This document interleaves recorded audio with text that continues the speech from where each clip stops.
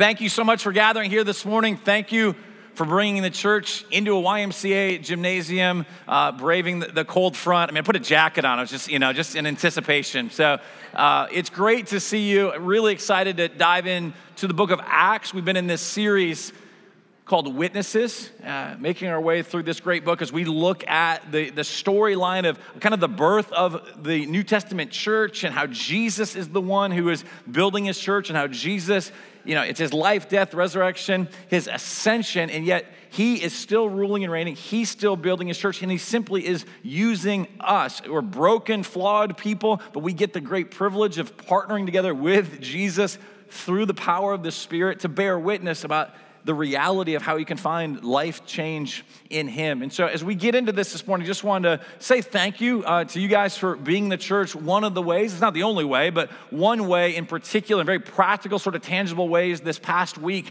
that you guys have been bearing witness about the reality of Jesus is giving of being a generous people to give towards hurricane relief efforts. And so thank you. So many of you brought supplies by the branch this past week. We were able to, through a connection, get this over to a family that had planned on renting one U-Haul truck, and because of your contribution and other people that got word of this, saw the video, literally had 4 trucks departing to go up to Panama City. The gentleman, he was from that area originally, and so knew places to go. Heard reports back even of like some great stories. One family in particular had 5 kids, and they'd been in such a spot like they didn't have any access to food. They hadn't eaten in several days, and this truck shows up, and they were able to give them supplies. And so perhaps some of the very things that you brought. So thank you for bearing witness to the reality of Jesus. Would you do this, though? Continue to pray. I think sometimes, I know my tendency can be like, okay, well, we've kind of checked that off. We've done that.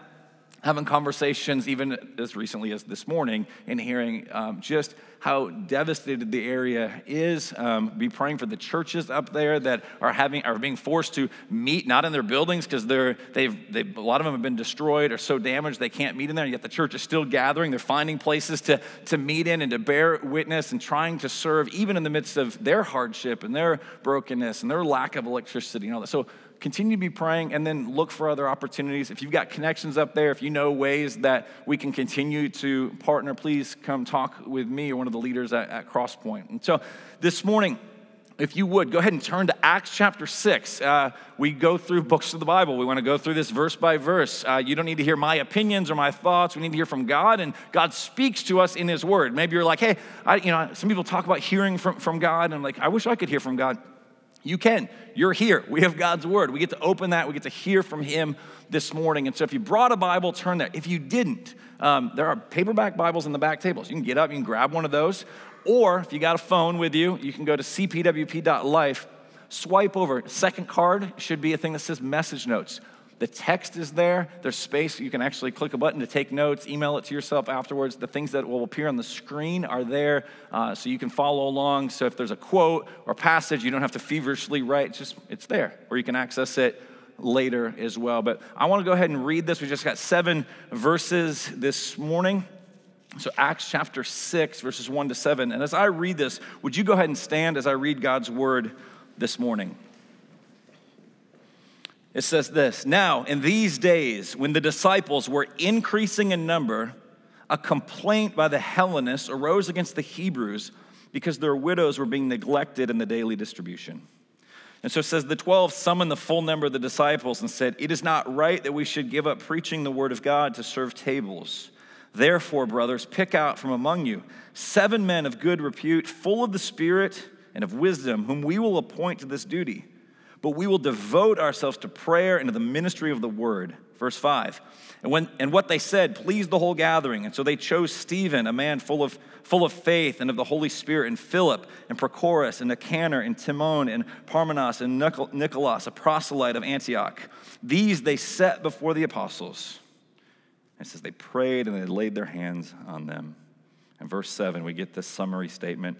And the word of God continued to increase, and the number of the disciples multiplied greatly in Jerusalem, and a great many of the priests became obedient to the faith. This is the word of the Lord. You may be seated. So I want to start out this morning. We got to look at these first couple of verses that kind of sets the context for what's happening here, and that there is a problem here in the first couple of verses. Did you notice the text says, the church, like there's believers that are being added. I mean, verse 1 says the disciples were increasing in number. And so this is to be celebrated. This is a good thing. If you want to know, like, hey, do we care about more people being added to this family, more people meeting Jesus? Yes, we do. All right, not only here at Crosspoint Winter Park, that's why we help plant churches. We want more people to know about Jesus. We want more disciples being made, all right? Sometimes it can get in this, well, do you just care about numbers? No, we don't just care about numbers. We care about people, all right? And so we want to see more people get added. We see here as well, like they're actually paying attention to how many believers there are, because at the end of the day, they want to care for them, disciple them, all of those things. And the number is increasing. And so there's this beautiful thing. We've literally seen it go from a handful of people to about 120, and now we've got 15, 20,000 some people that are followers of Jesus. So it's this massive megachurch overnight, okay? Now, if you can imagine, though, like it's hard enough to administrate and to organize and structure any sort of group of people, all right? Like we feel that tension. Maybe you got your own family, you're in the workplace, whatever it happens to be. Now think about just thousands upon thousands of people. Like there's some difficulty here. And we're going to get into the particulars of that in just a moment, but what I want to put before you and what I'm actually encouraged in that we see right away. Because as I read that text, you notice like there's widows. All right, we're going to talk about that in the kind of historical context, but there's these group of women that are being neglected. No one is pro widows being neglected. We're not thinking that's a good thing. Like this is a problem, all right? And one of the things, though, that I want to call your attention to just as we get into it, and maybe you're new to the Bible, maybe you're like, I don't know if I believe any of this or not. I don't know if I believe Christianity. One of the things I appreciate about the Bible is how brutally honest it is. Like there's no hiding here. I mean, think about it for a moment. If you were trying to put a story out there to propagate a lie, you're trying to put your best foot forward. And what do we have here? It's like, oh, hey, by the way, amidst all the good things that are happening, there's these widows. They're marginalized. They don't have means to care for themselves, and they were being neglected. And not just being neglected. Apparently, it's even a bit more problematic. Some were being taken care of, but some weren't part of the dominant culture. And so there's this divide between the Hellenists and the Hebrews. So apparently the widows of the Hebrews and that culture and that language were well taken care of, but this other group is neglected. So there's division there, and it's around culture and race and language and all of that. And I don't find that encouraging, like we celebrate that. What I do find encouraging, though, is even though the early church, there's much to be, we want to emulate and imitate and celebrate, the reality is this: there's brokenness. It's impossible to be a perfect church. We're in the 6th chapter here, and already there's problems. And so if you're here this morning, maybe you're coming back to the church after a while, you're hoping, hey, Crosspoint Winter Park will be that perfect church. Like, you just leave right now. Like, it's not, all right? It's a group of flawed people that are seeking to follow Jesus. And we love what God is doing, and yet the reality is we are broken and we are flawed. We're going to see, there's complaints. The language here is there's this deep grumbling that's taking place. It goes all the way back to the book of Exodus, and where the people are led out of slavery, and it's that same language that's being used, and they're grumbling against Moses. And so this isn't just like, hey, can I call your attention to this? I'm sorry to bother you, but this is turned into grumbling and this deep-seated sort of complaining and a bitterness of spirit. And the reality is the enemy loves to work in that way. What we see here is that there's these growing pains. So yes and amen to that the church is growing and more people are meeting Jesus. But I also want us to see that throughout the first 5 chapters, you have a very real enemy that is trying to thwart the advancement of Jesus' church. And so it's been, up until this point, a lot of external pressure. If you've been here the last few weeks, you know the apostles, they preach, they get arrested, there's miraculous, release from prison, then they go back and preach in the exact same spot. They're arrested again. They are beaten within just inches of their life, and they're sent back out. And of course, they're rejoicing, and they're preaching the gospel, and the church continues to grow. But it's this, there's been external pressures and persecution and hardship. And now I think it's shifted. A very real enemy says, okay, what if I can't destroy it from the outside? What if I destroy it from the inside? What if I can get a group of people to turn on one another? What if I can take a very real, legitimate issue that needs to be addressed and get it to a point where people are grumbling and complaining and they've lost sight of the joy in Jesus and are working together and they have expectations about like, hey, these leaders that God has appointed, like they need to do everything and be everything. And yeah, we've got Jesus as the Messiah, but we also are going to appoint these other people to basically be our Messiah. Like there's this tension here. And if it doesn't get resolved, I don't think you and I are here this morning. Like if this doesn't get taken care of, the reality is like it could get destroyed. It's still, though it's large in number, it's still very fragile. And by God's grace, we see things beginning to be addressed. And so the issue that we see here, just so we understand as they put this plan in place that we'll look at in a moment, is there are widows that are being neglected. And the particulars might be different in our cultural context, though we certainly are called to take care of widows and orphans. We'll talk more of that in a moment as well. But what you have here when it says the Hellenists, these were Jewish women who find themselves as widows. And in that cultural context, here's the reality. Your family was who would take care of you. So you've raised your kids, you end up losing your husband. You had no means in that, if you're a woman, you have no means in that kind of culture to provide for yourself. You were 100% reliant upon the generosity of your kids, your extended family, this strong network. And so here's one thing that we know. If they're having to rely on the church, what does this mean? It means that so many of them, their family has cut them off. Their family has said, hey, we're Jewish. Like, you've embraced Jesus. That's a whole new thing. We don't even know what to do with that, how to categorize it, but we are cutting you off. And so now it's the church's responsibility to say, hey, you haven't lost, like you might have lost that family, but you're in this family now. And so there's this beautiful picture of people coming together and taking care of one another. And yet, even amongst that family, you have some that are more part of the Hellenists, which is the Greek culture, some that maybe had lived away from Palestine, away from Jerusalem, that had come back, all right? And so they were influenced by that Greek kind of dominant culture. And then you have those that grew up more in that particular region in and around Jerusalem, and they are there, and they are speaking probably Aramaic, and they are part of the dominant culture in and around Palestine. And there's this divide here. And come to find out, those that are the Hellenist widows, they find themselves being neglected.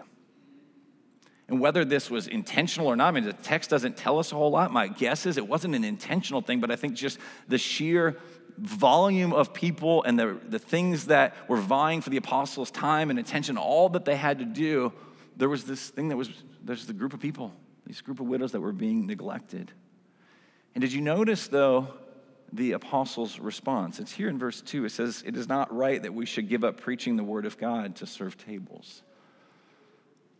At first glance, I think this could appear harsh, right? Like, whoa, wait a minute. Like, you're just into preaching? You're too good to help a widow out? I mean, doesn't it kind of read that way at first? But I don't believe that's what's going on at all. This is the apostles recognizing their humanity. They're embracing their humanity, which means they're embracing their limitations. Like they're seeking to not have a Messiah complex. They're like, listen, there are all these things, and it's way too much for us to try and take care of on our own. Like we, up until this point, like we've been preaching the word, and we've been praying for people and healing the sick and seeing more disciples get made, and we've been taking care of some of these very practical needs of the widows and those that are suffering in other ways. Like we've been trying to do that. We've been trying to administrate that, but the reality is like, my goodness, like we can't keep up. There's a whole group that's been neglected, and that breaks our heart, but we can't do it. They're like, we can't trade off preaching the word to go and do this. Not because serving tables doesn't matter, because it does, but because they recognize they're limited. And so for one, just be encouraged in that. Listen, like we all have a unique role to play, and it's not a matter of one thing being better than the other. I love the way John Stott put it in his commentary on Acts. He says, there is no hint whatever that the apostles regarded social work as inferior to pastoral work or beneath their dignity. It was entirely a question of calling.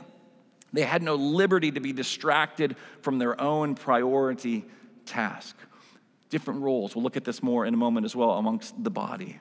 But this is not the disciples, this is not the apostles being like, oh, we're too good for that. Like, get somebody else to do that. That's beneath us. No, they've actually been doing some of this, but they're realizing in order for this thing to continue to grow and to flourish, like we need everybody playing their part. We need to appoint new leadership. We need to be able to organize this thing a bit.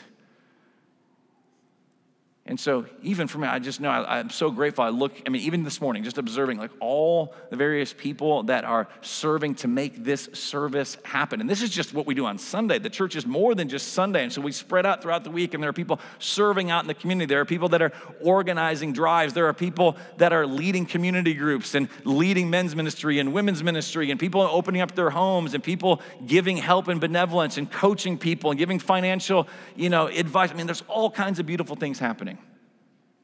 And I look back, and I know for me, there's been this struggle even over the years, because when the church first got started, to be honest, like even just thinking Sunday morning, like I'd go get the trailer, and I would attempt to not kill anyone on the way over, right? And bringing that thing in here and helping with setup and like get up, like just doused in just sweat. Like, all right, open up your Bible, like here we go. And it was very difficult for me, probably because of some control freak nature, all right? So there's probably part of that.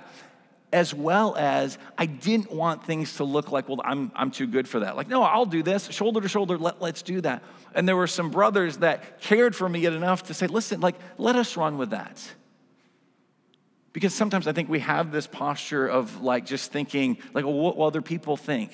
And there was this moment of freedom, like, okay, I don't need to prove, like God's given me this particular role, all right? And I'm gonna help in the ways that I can help. And some of the things, like, honestly, that I was doing, like, I just need to get out of the way because it's run way better when I just step aside, okay? I think you see some of these dynamics that are at play now. In no way, don't read this as like, oh, well, Jamie views himself as apostle. That's not it, all right? But when we just think kind of just overall, what are some principles here that we have different roles to play? So let's look at this plan then. Verses 3-6, it tells us about the plan. I want to look at, I think there's probably more, but 5 things this morning about what this plan can actually teach us. So let me just read it one more time so it's fresh in our minds, and then we'll talk about some of these things. So they say, therefore, brothers, pick out from among you 7 men of good repute, full of the Spirit and of wisdom, whom we will appoint to this duty. But we will devote ourselves to prayer and to the ministry of the word. And what they said, it pleased the whole gathering. And so they chose Stephen, a man full of faith and of the Holy Spirit, and Philip, and Prochorus, and Nicanor, and Timon, and Parmenas, and Nicolaus, a proselyte of Antioch. And these they set before the apostles. It says they prayed and they laid their hands on them. So let's look at this for a moment. Let's ask ourselves, okay, what does this plan that they put in place, like, how does that inform? How does that instruct us? Like, what might be some of the takeaways for us? All right, because this is a historical record of what happened, and it's true because it happened, certainly. But also, there's these truths here that we can say, oh, what does this look like in our time and in our place, and what can we learn from this? And so I think there's kind of 5 lessons that I see in these verses, all right? And we'll start with this. I've kind of alluded to it already, but let's make sure we don't think this, all right? Structural system structures are not unspiritual, all right? Well, let's just start there. Like, the church had an administrative problem. They had to figure something out, all right? This is not 100% true across the board, but I'm going to use a kind of a sweeping generalization that implicates me, all right? Those that sometimes give their life to proclamation of the word are not the best at administrative organization, details, systems, and structures. Some of you are nodding your head. You're like, yeah, we know that. It's been very clear, okay? But the reality is these things need to be taken care of, and they're not simply something that is like somebody's got to do that, but it really doesn't matter, but can somebody just go take care of that thing? No. There's a beauty in how God has designed things in order to function and to flourish. And so if there's any part of you that thinks even, oh, we're talking church structures and systems, that somehow that is unspiritual, all right, or unscriptural, like it's not true. Now, if you're all into structures and systems and there's no proclamation of the word and there's no prayer and there's no worship of God, well, yes, then we've missed the mark. But what we see here is an organization of this new church. So it reminds me of this. I'll read these verses. Maybe you're familiar with this story. In the book of Exodus, you've got Moses. He's this appointed leader. He's got a role to play, all right? He's the one that's gone before Pharaoh, even as one who apparently struggles with public speaking. He says, Pharaoh, you got to let God's people go. He's leading this charge. And what we find kind of about the midway point of the book of Exodus is Moses is completely overwhelmed because he's got thousands upon thousands upon thousands of people. And anytime you get a group of people, so think about this. Maybe you've taken a road trip, all right, with a few friends or some extended, family, and you're just trying to coordinate that work. Maybe you're talking 12, 15 people. You've got 2 or 3 vehicles in the mix. Where are we going to stop? They got to use the bathroom again. Like, what is happening? We're never going to get there. Like, all kinds of different personalities in the mix, all right? And like, by the time you arrive at your destination, you're like, this is the most terrible trip ever. Like, maybe that's your mindset. Now, just hypothetically speaking, now you think about this. You've got tens of thousands of people on a massive road trip out of Egypt through the wilderness to get to the promised land. What do you imagine? There's grumbling, there's complaining. This person said this. They stole this out of my tent. They did whatever it happens to be. And so Moses is like, well, somebody's got to care for these people. And so he just sets up shop pretty much every moment of every day, and people just come to him. They stand in line for hours on end. It's like the DMV, but 1,000 times worse, all right? And they're just over and over and over again. And then Moses' father-in-law shows up, all right? And because Moses is a good son-in-law, he's like, well, at least I got to listen to this guy, right? And so here's what he says. The next day, Moses sat to judge the people, and the people stood around Moses from morning till evening. And when Moses' father-in-law saw all that he was doing for the people, he said, what is this that you are doing for the people? Why do you sit alone and all the people stand around you from morning until evening? And Moses said to his father-in-law, well, because the people come to me to inquire of God. And when they have a dispute, they come to me. And I decide between one person and another, and I make them know the statutes of God and his laws. Moses' father-in-law said to them, and I love this, all right? I don't think he struggled with being direct. What you are doing is not good, all right? My little son-in-law, all right? This is not good.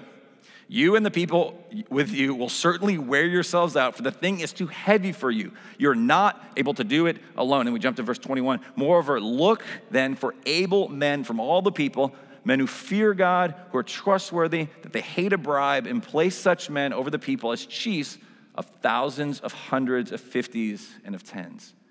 He's like, you got to organize this thing, man. Like, you're literally not only going to wear yourself out, you're going to wear the people out. Like, you're never going to get to the promised land. You're going to die here just worn out and bitter and frustrated. Like, you're in a worse place if you keep doing this than you would have been had you stayed in Egypt.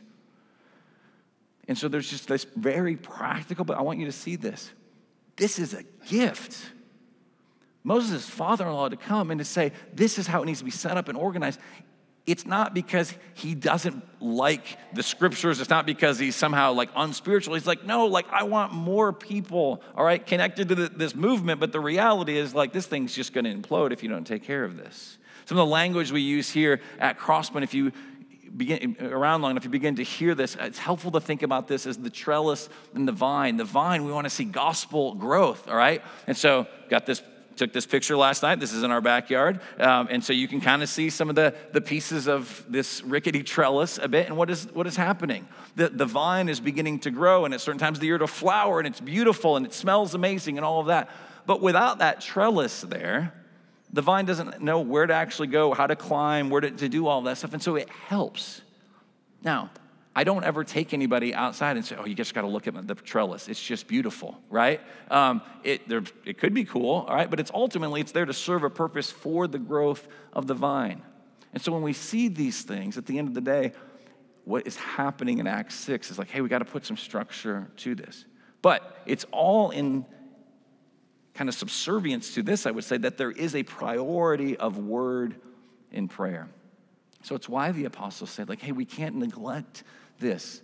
It's their calling, and they realize that the only way the church is going to be healthy and to flourish is, yes, it needs the structures, but it also needs the proclamation of the word. And so they say, brothers, like, we can't give that up. Verse 4, we will devote ourselves to prayer and to the ministry of the word. That this has to be a priority. Now, one of the practical takeaways I think we need to see in this, I think there's an application for those that get up in a service on a Sunday, they're on the stage, they got the headset microphone, right? Like, and they're proclaiming God's word. So I'll talk about that in a moment. But I also think there's this priority of the word and of prayer in every believer's life. Like what people need from you ultimately is not just good advice, though I hope you have some good advice to give you. They need good news. They need to hear that something historically has happened and it can change everything if they will submit to King Jesus. That Jesus died for their sins in their place, took the wrath of God upon himself so that they, as a person that would stand condemned apart from that, could actually have Jesus' righteousness. That got credited to us when we believe because Jesus resurrected 3 days later, that there's an empty tomb. Like people need to hear that that has actually taken place. And so there's a priority of the word and of prayer. Are we pressing into this? I'm so encouraged to see some of the even just newer initiatives for us as a church, the training that's happening this afternoon. These are all, they're not the be all end all, but there's this emphasis like we need God. We are dependent upon the Holy Spirit. We come to God desperate, saying, God, we need you to work. We can't change anybody's hearts. We can have good arguments and stories and be winsome and all of that. And yet at the end of the day, there's an offense to the gospel that says you can't make it without Jesus. And that can be a stumbling block for some. And so we pray like crazy, God, would you see fit to save some? N.T. Wright in his commentary on the book of Acts talks about it this way, and this was particularly convicting for me as he's talking about even the tendency amongst those that part of their role is to preach and to proclaim God's word in a gathered setting. He said the temptation for leaders in the movement from the earliest days until now has always been to heave a sigh of relief at being spared the spiritually and mentally demanding task of preaching and teaching, of explaining scripture, of opening up its great narrative and its tiny details, applying it this way and that, enabling people to live within its story and make its energy their own. And I'll be honest, I think this shows up for me as I think word and prayer. By God's grace, I feel a great appreciation that I get to actually get up and teach, but I'll be perfectly honest that there are things that I will readily give time to if I feel like, oh, it's too hard to kind of press into the teaching, and in particular prayer. Well, maybe I'll respond to that email. Maybe I'll do this. I'll even dabble in some systems and structures just so I don't actually have to pray. And that has been very convicting this week. Like, it's not to ignore those things, but is there prayer, this desperation, this dependence in prayer? We rolled out this fall kind of how we want to talk about our discipleship strategy. And so if you're new to Crosspoint, even just, and for us, it's new for all of us, is pulpit, chair, table, square. And the first thing there is not that we expect everybody like to have a pulpit and to preach, but we believe that our discipleship strategy, it starts with this gathering on Sunday and the word of God is proclaimed. And then it reverberates. We get to proclaim that to other people. Like I hope today you will preach the gospel in your conversations after the service and it spills out throughout the week, and as you gather in homes, as you meet with people, that you will proclaim the good news of Jesus to one another. Like we have to have a strong proclamation. It's pulpit. And yes, the other aspects of it matter, but it starts and it flows out of that proclamation. Let's not lose sight of it. And at the same time, I think the third lesson we see is God absolutely 100% cares about the injustices in the world. He cares about social issues. We can't get away from this. James chapter 1, verse 27 says it this way: religion that is pure and undefiled before God the Father is this, to visit orphans and widows in their affliction and to keep oneself unstained from the world. Us caring for the broken and the marginalized, that doesn't earn you the affection of God. But at the same time, one of the tests, and we hear this in the book of James, is like, listen, you want to know if you've had an encounter with Jesus, if you're trusting in him, if you've been saved, like there's this fruit that begins to grow. There's the manifestations of this where you begin to see like, oh, I care for people that I once maybe didn't care for. And it points you to the fact like God is doing something. And I realize there's a different pacing for that. We're not all going to be in the same spot there, but we can't ignore this fact. That faith without works, it is actually dead. If you don't have any of this in your life, I don't have any of this in my life, the reality is like we have to ask ourselves, like, do we really even have a vibrant faith? These are indicators like, oh, God's doing something in your life. And there's this calling as the church to care for those that are marginalized, that are going through a difficult season, whatever that looks like. And I love that we see that here. The disciples saying we can't go wait on tables is, again, that's not them saying we don't care about this. They're saying we're not the best ones to do it. And we can't neglect this other thing. And so we need people to step into this particular space. And I don't think that means you read the rest of the book of Acts that guys like Peter never engaged in anything outside of this proclamation of the word and prayer. No, they engaged in other things. But in terms of just where they would lead out of, how they would seek to play their part well, I think you see them saying, hey, other people can help in these areas. And so that leads to this, that I think a fourth lesson that we see is they appoint the right leaders. Look how it's described here. It says, pick out from among you 7 men of good repute. I love this too, that the apostles are looking, they're saying, hey, we're kind of putting the ball back in your court. Like, who are some people that you've noticed and what you've observed of their life? You see how all the things that are going on, like, will you actually let us know, like, who are people that you appoint? And so they're empowering the people. They're saying, okay, like, we got to figure this out together. This is not us just in isolation here. And so they say, bring men of good repute, full of the Spirit and of wisdom, who we will appoint then to this duty. So they'll lay hands on them and do that, but like, who do you see? And so even as we think about it as a church, like appoint the right leaders, it's not appoint the perfect leaders. The men that are listed here are not perfect, they are flawed. But I love the emphasis here. Do they have a good reputation? Both in the church and outside of the church. I think these are things that we should all aspire to. Regardless if you ever have an official leadership role in the church or not, as a follower of Jesus, what is your reputation? Is it winsome? Do people think well of you? Like, do you work your job for the glory of God and for the good of other people? Like, are you caring? Are you kind? Are you helping shut gossip down? Are you speaking the truth? Do you have integrity? All of these things. Do you have a good reputation in the church and outside of the church? And are you Spirit-filled? Are you following the leading of the Spirit? Are you dependent in prayer? Are you listening to God? And then, do you actually have wisdom? Are you seeking to grow in wisdom? Are you asking for help? Do you have practical even skills? Like, as they set this up, I believe that they had some skills for this. And so they had sort of this cognitive wisdom, you could say, and then they also knew how to like flesh that out. What does it look like in the day-to-day and kind of on the ground?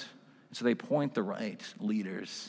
And I think the last thing we'll look at here is this fifth lesson, that the church is a body and everybody has a part to play. I think it's one of the things that we begin to see here, because up until this point, you just kind of have the crowds and you have the apostles, and we're starting to get more snapshots of like, the church in all its beauty, and yes, there's brokenness.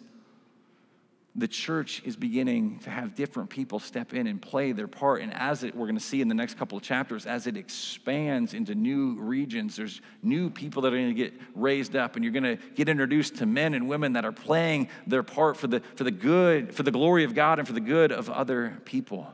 It's why Paul would write later on in one of his letters in the book of Romans, he says this in Romans 12, 4-8. He says, for as in one body we have many members, and the members do not all have the same function. So we, though many, are one body in Christ, and individually members of one another. Having gifts that differ according to the grace given to us, he says, let us use them. And so he says, if it's prophecy, in proportion to our faith, if service in our serving, the one who teaches in his teaching, the one who exhorts in his exhortation, the one who contributes in their generosity, the one who leads, do it with zeal, the one who does acts of mercy with cheerfulness. This is not an exhaustive list. This is not to say like, okay, well, I've got the acts of mercy, but I don't have to do any other things. But he's saying like, you've been gifted in particular ways. You're part of the body. Like you're a member of the body. Do you view yourself that way? If you're a Christian, you have a part to play in the church for the good of the community and for the building up of the saints for the church that is here. Some of you know this about our family. You've probably heard me tell stories about our dog. Our dog, we have a golden retriever named Strider. I was going to say our four-legged friend, but that's not true anymore because Strider has 3 legs, okay? And so kind of a long story, he got sick, some cancer in one leg. And so here's a somewhat up-to-date picture of Strider, just in case you're wondering. And so, yeah, he still was hiking this summer in North Carolina. He's got the little backpack thing on, little handle there. If he couldn't get through some spots, we just lift him up, right? Which is easier said than done given his weight. But anyway, but you can see there, like, yeah, he's having a great, grand old time, but he's got 3 legs, all right? And he has adjusted remarkably well. He is doing great, all of that stuff. But here, at the end of the day, it's not advantageous for him to be missing a leg. Like, it would be better for him to have all four. He falls down more than he ever used to. He gets worn out far more quickly than he once did, all right? It's even more hilarious when somebody comes over and now he's running across the wood floors like it's just a colossal disaster all the time, all right? But I say that, and listen, the reality is we think about one body as the church, all right? On the one hand, you neglecting to play your part or not doing it with zeal or enthusiasm or any of us doing that, like, hey, Jesus said he's going to build his church. Gates of hell will not, prevail against it. Like, if you don't play your part, that it's not like the whole thing's going to shut down. Like, Jesus is bigger than you and I neglecting to play our part well. But get this. But when we play our part, when you have all of the parts functioning, things begin to flourish as God intended them to be. And so, yeah, my dog is adapting, but it is not ideal. He would be flourishing more if he had all four of his legs. And so I want to ask us as the church, like, for some of you, like, how do you just need to start? Maybe you've been on the sidelines. Maybe you're not in a way that you're practically serving. Like, this is not to guilt you into it. I'm saying, like, you're missing out on opportunities. And we do need you. We think it will flourish more. Jesus will build his church regardless, but he's inviting you, like, to play and to participate. So maybe for some of you, it's just like, hey, I've been away from the church for a long, long time, and I just need to simply just start plugging back in. And just by that, I'm just going to be here on Sunday. Maybe that's your next step, kind of the next click on the dial. Great. Maybe you're like, hey, I've been here, but I'm not engaged in serving. I love coming in. I appreciate the people that serve. Well, what would it look like for you to engage? Maybe that's a place where, like, hey, in what ways might you be neglecting to contribute? Like, we need you.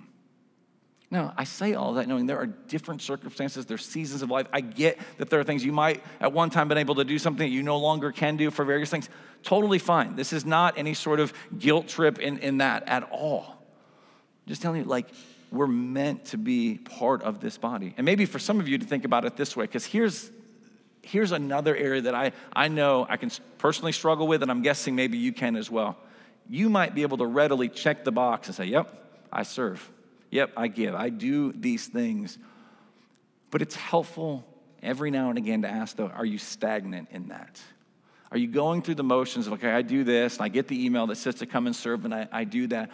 But is your heart in it? Is there a zeal? Is there a cheerfulness in it? When you give of your time, talent, and treasure, like, is there an enthusiasm for that? What might be in there that needs to be repented of? Maybe you show up and you're faithful to do that, and that's awesome. But at the same time, have you grown stagnant in it? Maybe there's things the Lord is going to call you to in this next season of ministry to be able to say, like, hey, like, you've been serving, but there's a leadership role for you to press in. What if there's just ways to simply, maybe not a new role or new title, but you're going to step in. You're going to see where the gaps are. You're going to seek to fill that. You're going to help take things further. You want to see things flourish, both at what we do at a church on a Sunday, but throughout the week. Like, there are ways. We don't walk around thinking, oh, this thing is just perfectly humming along, just don't mess it up. Like, we believe that God has more for us, and he's going to use his people, the church. And so ask yourself, do you need to start? Are you stagnant? Now we'll look at this. Here's the last thing. Look at verse 7, how this thing concludes. We get this summary word. It says the word of God continued to increase. The word goes forth because people were playing their part, because the apostles were freed up to do what they were called to do, and where other people were stepping in. And again, we're going to see that doesn't mean that if you're one that has more of a serving the tables sort of role, like Stephen is the guy that's appointed. We're going to see him next week. He preaches a very long, massive sermon, all right, the next week. He's not anti-proclamation. But you do see somebody that's just stepping and saying, hey, I'll serve in this way. What role can I play? It says the word of God continued to decrease. And it says the number of disciples multiplied greatly in Jerusalem, and a great many of the priests became obedient to the faith. Here's the summary, right? People play their parts. People proclaim the word. People are serving. The body is functioning. And it tells us the disciples multiplied. And I love this. Did you notice that last little line in there? Many of the priests became obedient to the faith. That it's not just the irreligious lost that are meeting Jesus, so that's true. It's also the religious lost. I mean, these were the people that were committed to the works of the temple, all of these things, all these rules that they were following. And in the proclamation of God's word, something through the power of the Spirit, like, gets awakened in them, like, oh, I've been doing this, thinking it's in my strength, thinking what I do so that God would accept me. Oh, I'm perfectly accepted through the finished work of Jesus. There isn't anything that I contribute to this other than my sin, and he paid for that. Like, how do I get in on that? And suddenly they're freed up. And my guess is these priests who were used to serving, I bet they began to serve in a whole new way with such zeal and enthusiasm, because now they're freed up. They're not trying to prove anything. They're getting to live in glad response to Jesus. Thank you for what you've done. And so you see religious people. And so as a church, what we want to see is, yes, people who are far from God and irreligious, maybe they're a skeptic, they don't believe any of it, like come to saving faith, and also that there might be a gospel awakening amongst those that are kind of religiously lost. You've been thinking it's up to you. You've been living this sort of legalistic lifestyle, looking down your nose at other people, maybe thinking, well, I do this, and I'm more holy than this person, and realize, oh, no, I'm just as lost. It just manifests itself differently. And so what then, if this is what we want to see, not only for the church back then, but for us, what's the price? What's the cost of this progress? Because can we be honest? There was very real cost. There was a price that was paid in order for these changes. I mean, think about it. How many of us, even if you're more entrepreneurial, maybe you think of yourself more flexible, you like new things, like at a certain level, though, everybody resists change. We all say we want this, all right? I'm sure there were people that thought, oh yeah, this is a great idea, it's brilliant, until Nicanor showed up at your house, and you're like, wait, where's Peter? Peter used to bring me my meal. Peter used to talk to me. Peter used to pray for me. Nicanor, who are you, right? Like, you imagine those things begin to happen. I think the change, it was hard. I don't think we should sugarcoat that. I think there were people that were like, wait, now I'm doing this. Now I'm over here connected with these people. Now this thing's growing. Now I don't know everybody. Is anybody going to care for me? Like, that could be the dominant mindset, that there's a cost. And so if we want to see the church continue to flourish, there is a cost to be paid. And our motivation for that, because change is hard, and see, even in the midst of growth, there's a difficulty there. But the price of progress, we got to go back, and we'll end with this. Philippians chapter 2. You and I can sacrifice for the good of others, can give of our time, our talent, our treasure. We can help bear this cost, because ultimately, we know the one who's paid the ultimate price. Philippians 2, do nothing from selfish ambition or conceit, but in humility count others more significant than yourselves. Let each of you look not only to his own interest, but also to the interests of others, and have this mind among yourselves, which is yours in Christ Jesus. You possess this because of Jesus, who, though he was in the form of God, did not count equality with God a thing to be grasped. He willingly lived with open hands. He didn't grasp onto what was rightfully his. And how often do you and I grasp for things that aren't rightfully ours? But we think, I need that, I got to have that, this person needs to think well of me, I got to perform, I got to do all these things, or I got to get mine. And Jesus lives open-handed, so much so that it says, but emptied himself by taking the form of a servant, being born in the likeness of men, and being found in human form. He humbled himself by becoming obedient to the point of death, even death on a cross. So in those moments where as the church it is costly and it's sacrificial and it's hard, it's fair to step back and say, this is difficult, and Lord, I need your help. And then we also have to press in further and say, at the end of the day, though, this sacrifice, this act of kindness, this putting up with this having my group be a little bit more chaotic because there's 33 kids now, whatever it happens to be, right? Like, in those moments, we look to Jesus and we say, he went to the cross. Like, he paid that for us. And suddenly the things that we hold on to, it's got to be this way, it's got to look this way, I think we suddenly start getting a bit more open-handed. We're like, Jesus, what do you need? I want to play my part well for your glory and for the good of other people. We look to Jesus, who paid the ultimate price. And when that happens, the cost and the price and all of that stuff, like, it's there in your life and in my life. We're not going to minimize that. At the same time, it puts some perspective on it, and we're like, I can move forward now. And so I want to give us a moment. The worship team's going to come back up. Would you take a moment? I'm trusting that God's Spirit is working right here and right now. And so there's probably something that's come to mind. And where do you just, in the silence, where you, as you sit on the chair there right now, like, what is it you need to bring before the Lord and to confess? And then I want to remind you and call you to celebrate the reality of what Jesus has done, that he emptied himself for you, for the Father's glory and for your joy. He emptied himself. And then at a very practical level, what is the Lord asking you to commit to? Where do you need to plug in? Where do you need to get involved? Where do you need a renewed sort of spirit and perspective, even in the ways that you're currently serving and engaged? And so we'll give you just a moment, and then I'll call us back in a couple of moments and give instruction on how the rest of the service is going to continue. But let me pray and then give you this time. Father, thank you for who you are. Thank you that you sent your son Jesus on this amazing, ultimate, costly rescue mission. And Jesus, we thank you that you went through with it.